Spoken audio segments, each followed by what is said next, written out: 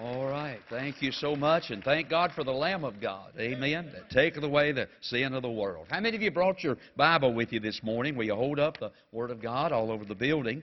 And I want to ask you to join me way back now in the Old Testament this morning in the book of Amos, chapter number 7.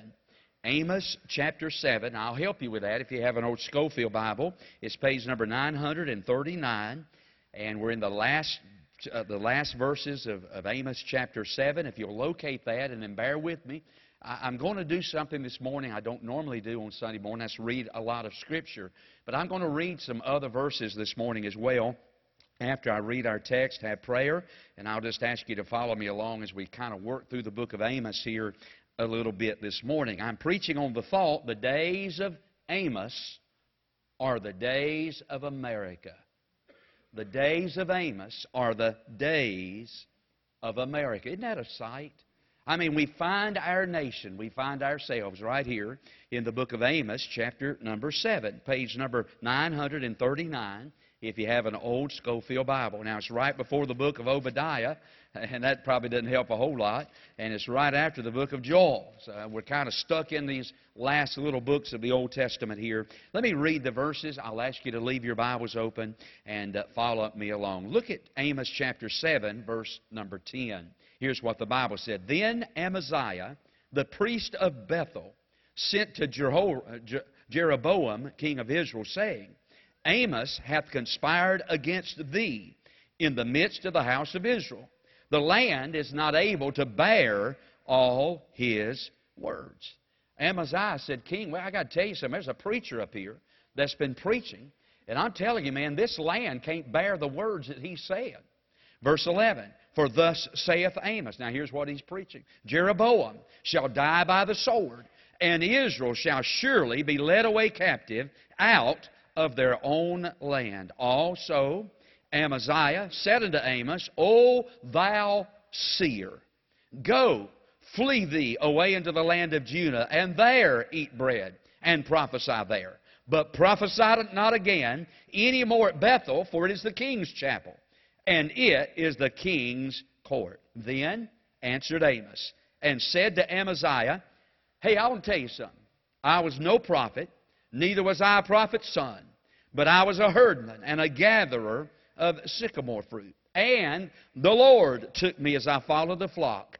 And the Lord said unto me, Go, prophesy unto my people Israel. Now, therefore, hear the word of the Lord. Thou sayest, Prophesy not against Israel, and drop not thy word against the house of Isaac. Therefore, thus saith the Lord. Now, boy, he's about to drop the hammer on Amaziah now.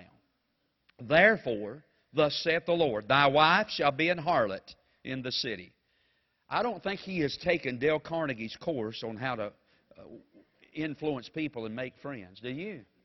He said, Hey, preacher, your wife's going to turn into an harlot. That's what he said.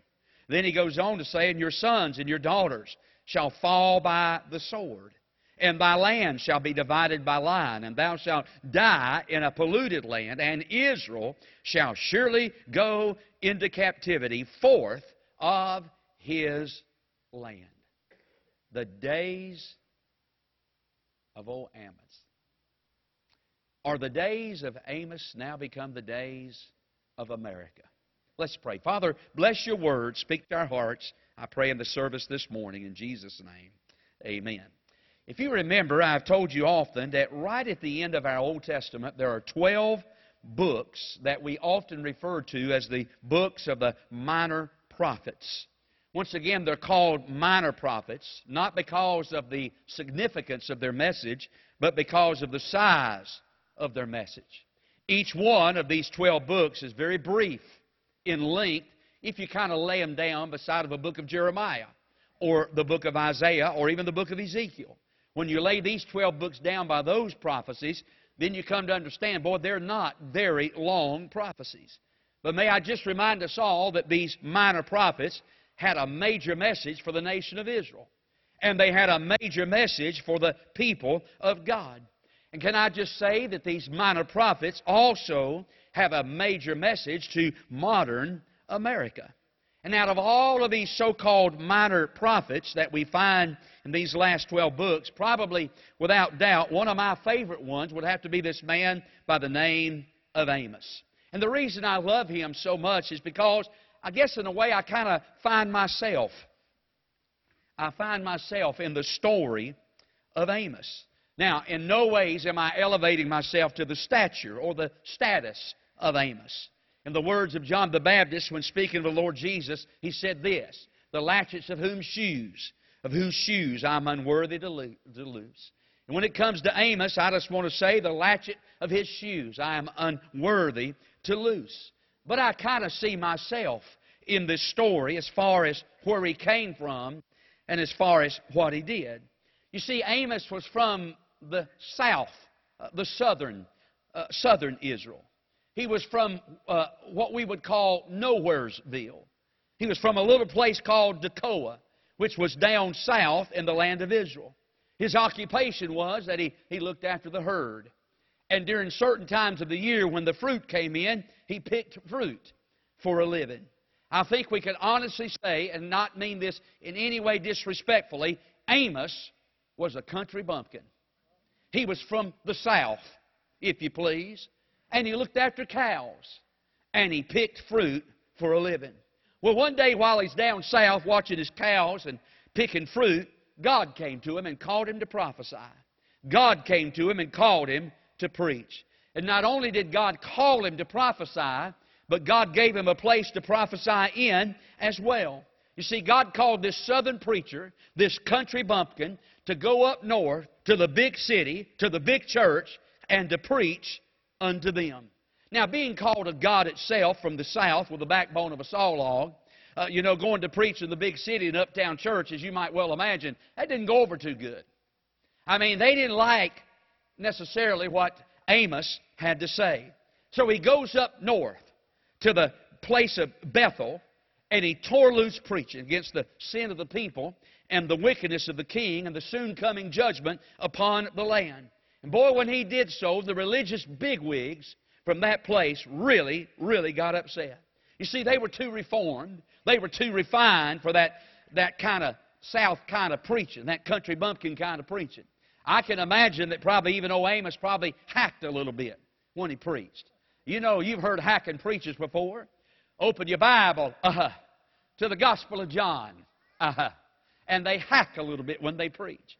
Well, being down from southern Israel, a country bumpkin, out watching cows and picking fruit, he was not reformed enough or refined enough for that uptown kind of church. I mean, they didn't appreciate what he had to say, and it wasn't long until he started getting a little pushback, a little opposition from the religious bigwigs of that day.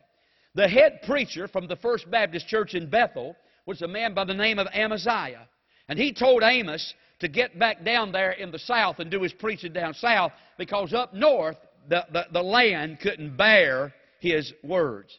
Hey, go on back down south, Amos. Go back down there to your cows.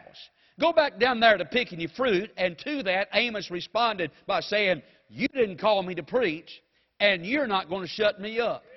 Amos said, "I was down there watching cows, picking fruit, minding my own business, and God came to me. And God called me to preach His Word." And Amaziah, since we're talking about it, let me tell you what's going to happen to you. Your wife is going to turn into a harlot. Your boys and girls are going to be devoured by the sword. And this whole land up here, along with the king, are going to go into captivity. Now, I guess in these days, you and I are going to have to make up our mind what kind of a preacher we're going to listen to. Are we going to listen to an Amaziah preacher who has a lot of tact? Or are we going to listen to a country bumpkin preacher that's only got contact? Now, I'll tell you something. Any day of the week, I'd rather listen to a preacher that has contact more than I had a preacher that's got tact. Oh, he may dot his I's and cross his T's and pronounce his words just right. But give me an old-fashioned leather-lung, saw-log backbone preacher any day of the week that's got a little contact on the other side, who's going to stand up and say, "This is what God has to say about it." So in these days, you and I are going to have to make up our mind. What kind of preacher are we going to listen to?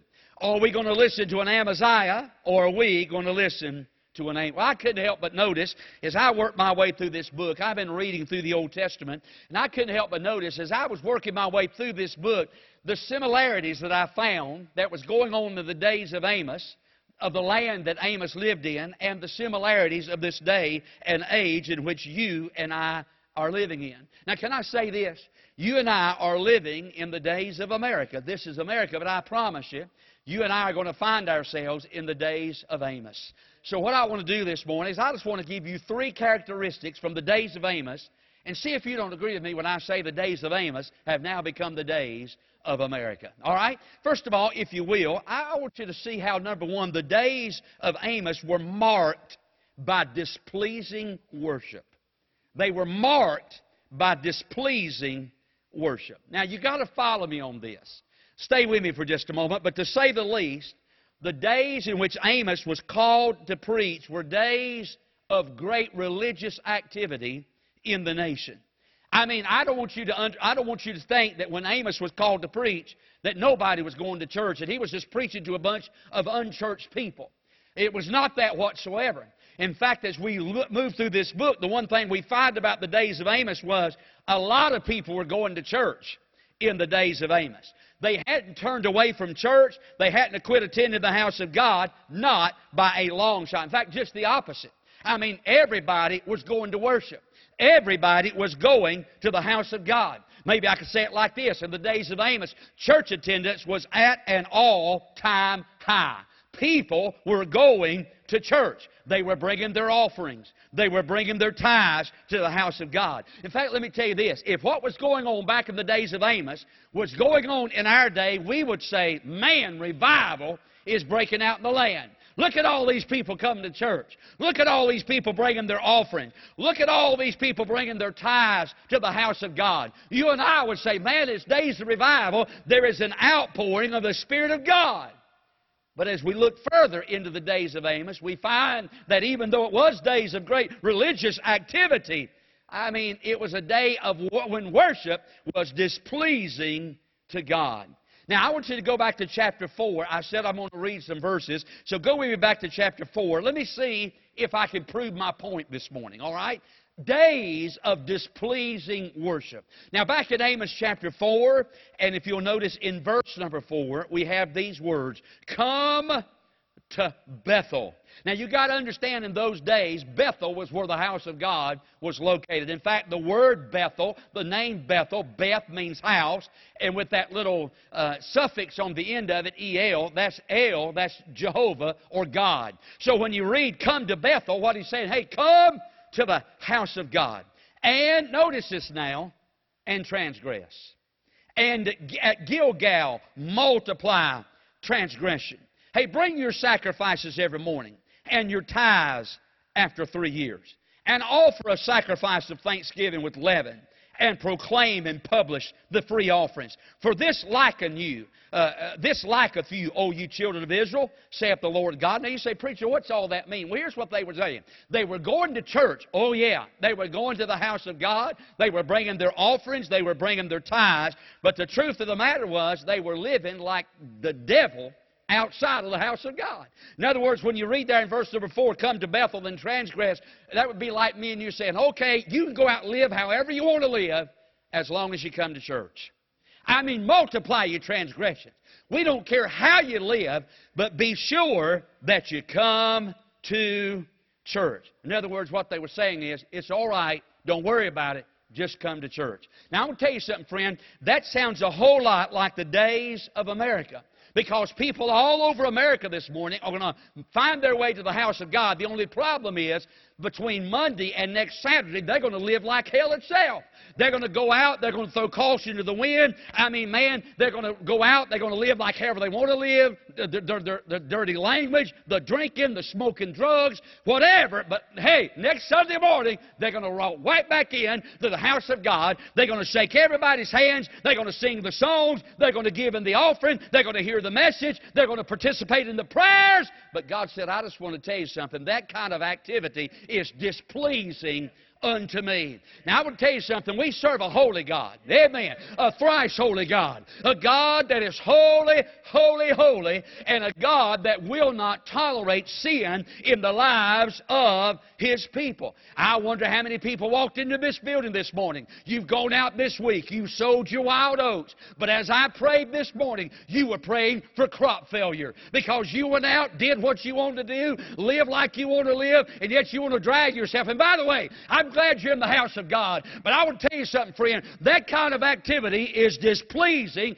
and dishonoring to the Lord. We treat God like God is some kind of a church, is like some kind of a game that we play. You know, hey, I can go out. Nobody's going to tell me how to live, how to talk, how to walk, how to dress, how to act. Nobody's going to tell me what I can and can't do. And yet you want to come back in here every Sunday morning, slip your everything is all right mask on, walk in here like you're some kind of a righteous dude, when in reality you've been living like a devil yourself this week. But I'm telling you, you need to repent and get right with God this morning. Yes, sir. I mean, it was days of displeasing worship.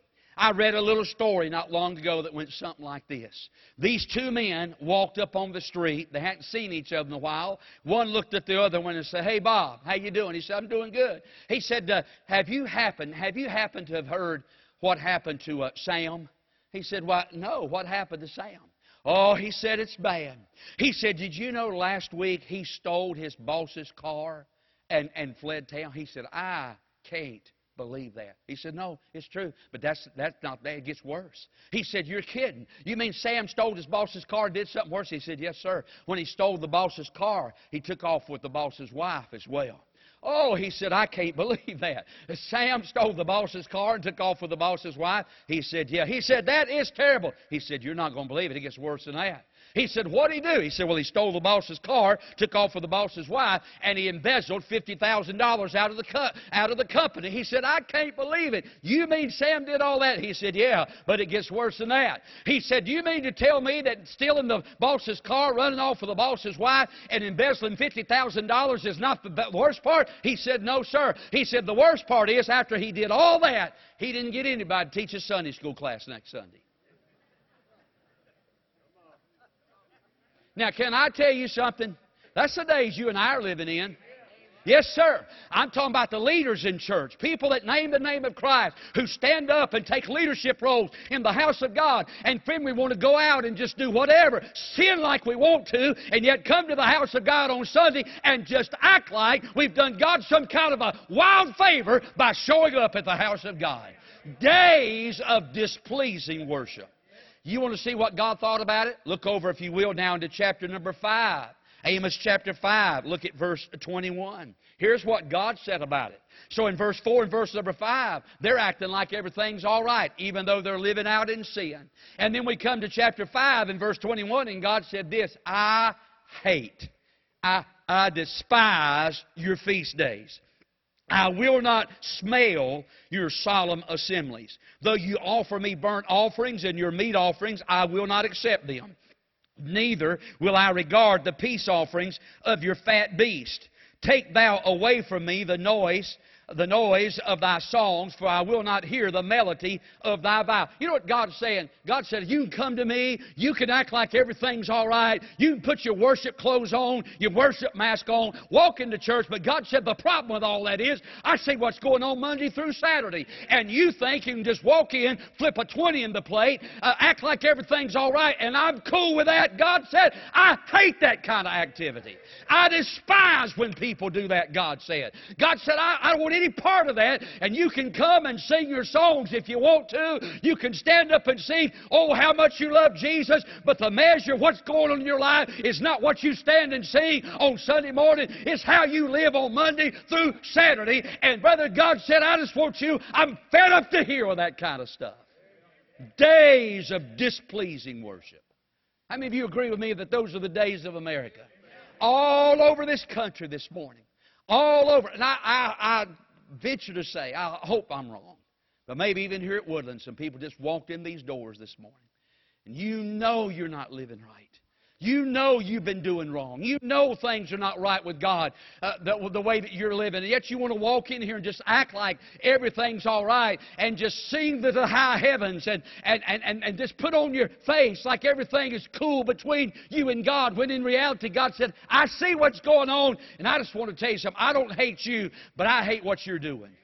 Amen. Days of displeasing worship. Amen. But there's a second characteristic of Amos' day. If you thought that one was bad, stay with me now. Let's go a little deeper. Because not only was it days of displeasing worship. And by the way, can I stop and say this? I wrote this down. I don't want to miss this. Listen to this.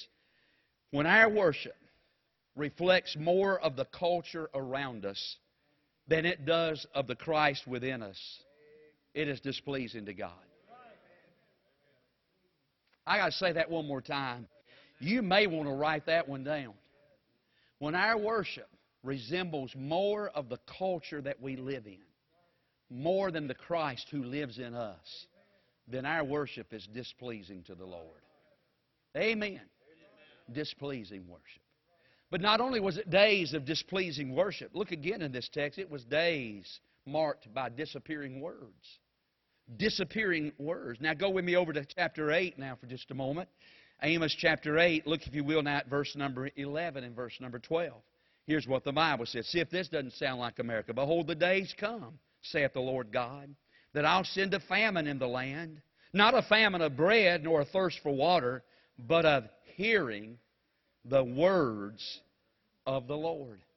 And they shall wander from sea to sea, and from the north even to the east. They shall run to and fro to seek the word of the Lord, and it shall not be found. You know what Amos is saying? Amos is saying, boy, I tell you, my days are marked by days of a terrible drought and a terrible famine. Now, he isn't talking about physically, even though they were days. And I'm going to read this to you in a moment. Even though they were days of great physical drought because God was withholding the rain because of the lives of these people. And it was days of great physical famine because of the drought that was invading the land, enveloping the land. The crops were not yielding their fruit, and people were hungry, and they were wandering from place to place. But that's not the kind of famine that Amos is talking about in this text. Amos is talking about days of a great famine of the Word of God. Now, let's face it. The Word of God is given very little consideration in our nation anymore. The Word of God is given very little consideration in our nation. It almost seems like to me the more defiant we are toward the Word of God, the better we like it. The more we can thumb our nose in the face of God, disregard the Word of God, disrespect what God has to say in His Word, it's almost like the more we do that, the better we like it. You know, what God's Word has to say to us anymore is no longer clearly believed. It's a matter of one's own opinion. You say, well, the Bible said, well, that's your interpretation, preacher.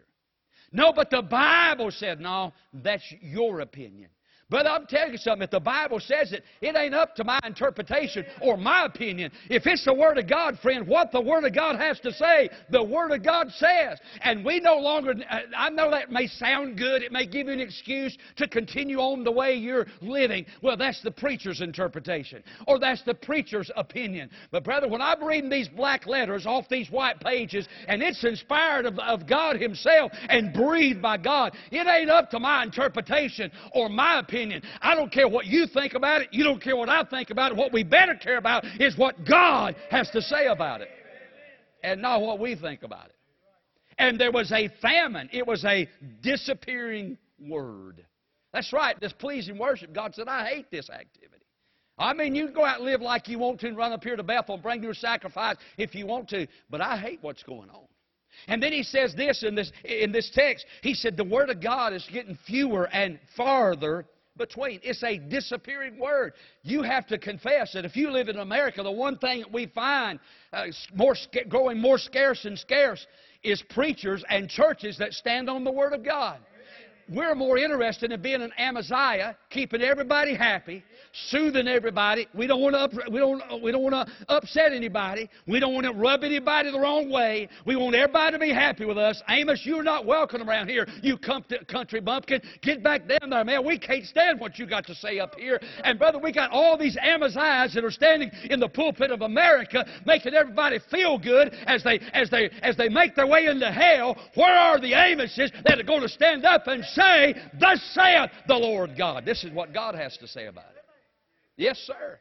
And we don't care what the president or what any political leader, we don't care what Hollywood or anybody else has to say about it. It is the Word of God. There was a great famine going on. But I noticed in verse 11, it was not necessarily a famine of the Word of God. It was a famine of the hearing of the Word of God.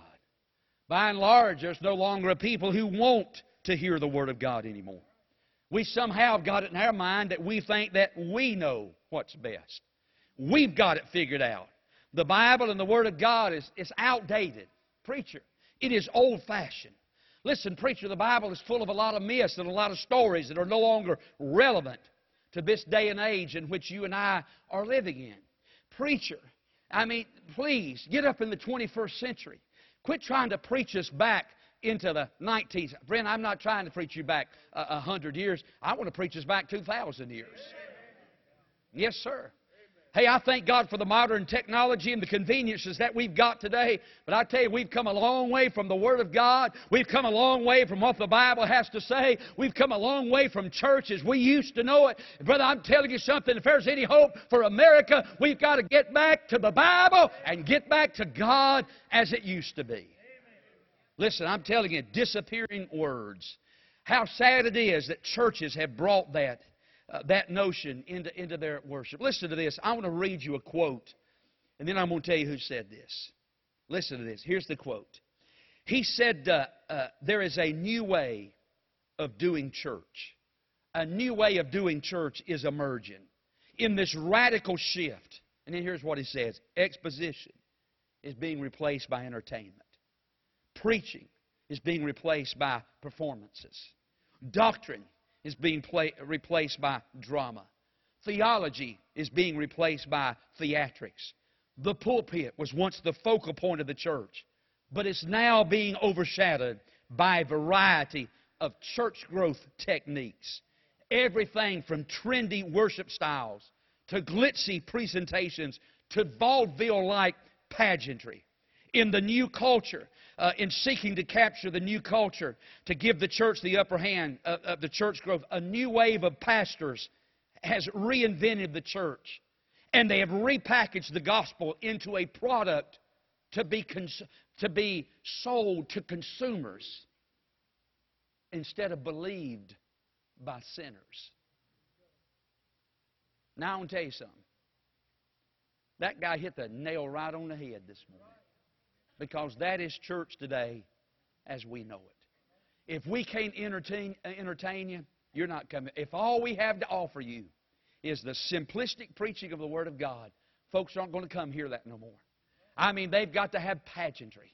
They've got to have drama. They've got to have trendy worship styles, glitzy presentation, vaudeville-like pageantries. Brother, I'm telling you something. If all you've got to offer us is the Word of God, we're going somewhere else. So I want to tell you something, friend. Hear me and hear me well. This book is all we've ever had to offer.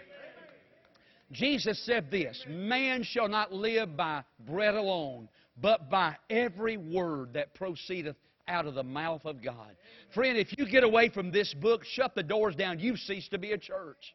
If all you can offer people is entertainment and the pulpit is set on wheels where you can roll it in and out so you can have your pageants and your pomp and all of that, if that's all you've got, friend, I'm telling you, you've ceased to be a church.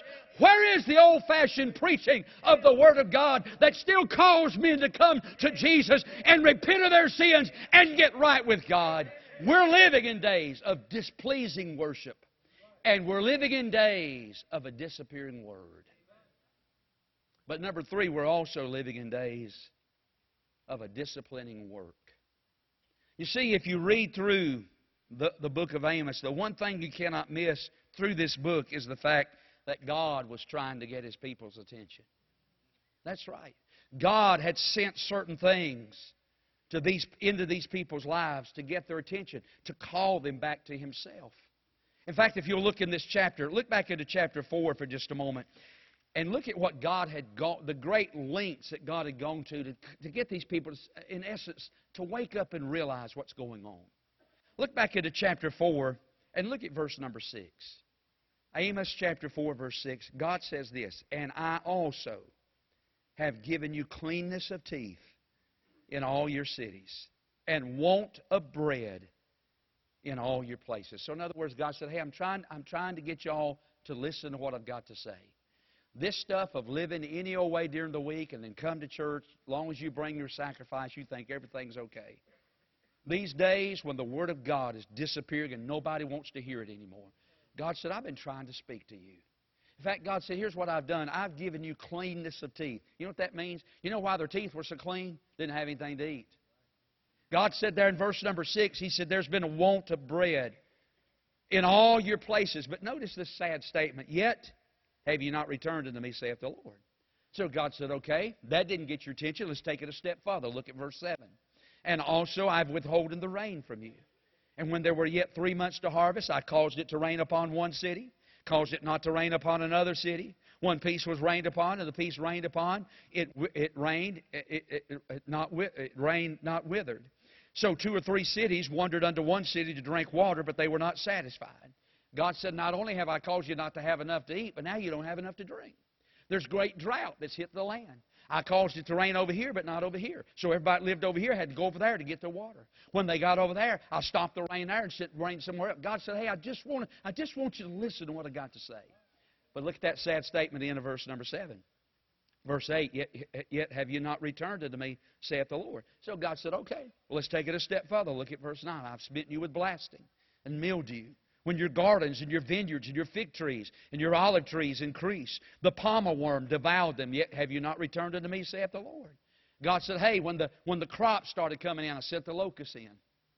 The locusts came and they ate up your crops. Now there's nothing to eat. And God said, I'm just trying to get you to listen to me. Yet you have not returned it. Look at verse 10. I've sent among you the pestilence after the manner of Egypt. Your young men have I slain with the sword. I've taken away your horses. I've made the stink of your camps to come up your nostrils. Yet have you not returned unto me, saith the Lord. Verse 11. I have overthrown some of you as God overthrew Sodom and Gomorrah. You were as a firebrand plucked out of the burning. Yet have you not returned unto me, saith the Lord. What's God saying? God said, you were like a brand plucked out of the burning. A brand was something, a very dry weed that they used to start fires. And God said the fire was burning all around you, but before it got on you, I reached down and I picked you up. You were a brand that was plucked from the burning. God said, I've rescued you from various situations, but it's all to no avail. You have not returned unto me, saith the Lord. Now look at verse 12. Here we go. Therefore, Thus will I do unto thee, O Israel, and because I will do this unto thee, you know what He says? Enough is enough. Prepare to meet thy God, O Israel. It is a sad day indeed when God says, I've exhausted every mean to get your attention. I've tried my best to call you back to myself. I've sent fires. I've sent hurricanes. I've sent earthquakes. I've sent political upheaval. All I've tried to do is to get y'all to come back to me. This stuff of running to church and acting like one thing and living like another, those double lives, those double standards, God said, I'm sick of it.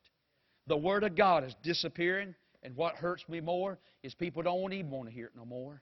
And I'm trying to get your attention, and nothing works. And God said, finally, okay, if this is the way it's going to be, there's nothing left but judgment. Now, I'm done. But I want to read you 2 more verses and we're through. Look at Amos chapter 5. Look at verse 19.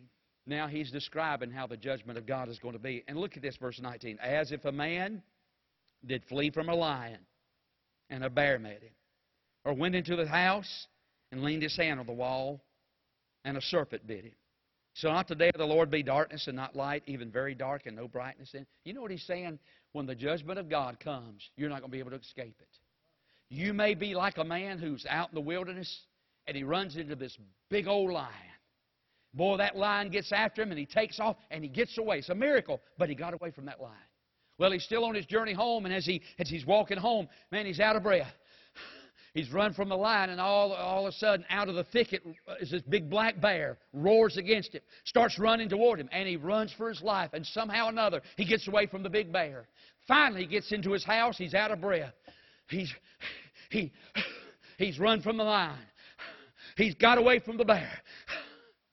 But while he's in his house with his hand leaned up trying to catch his breath, little old snake in his house bites him.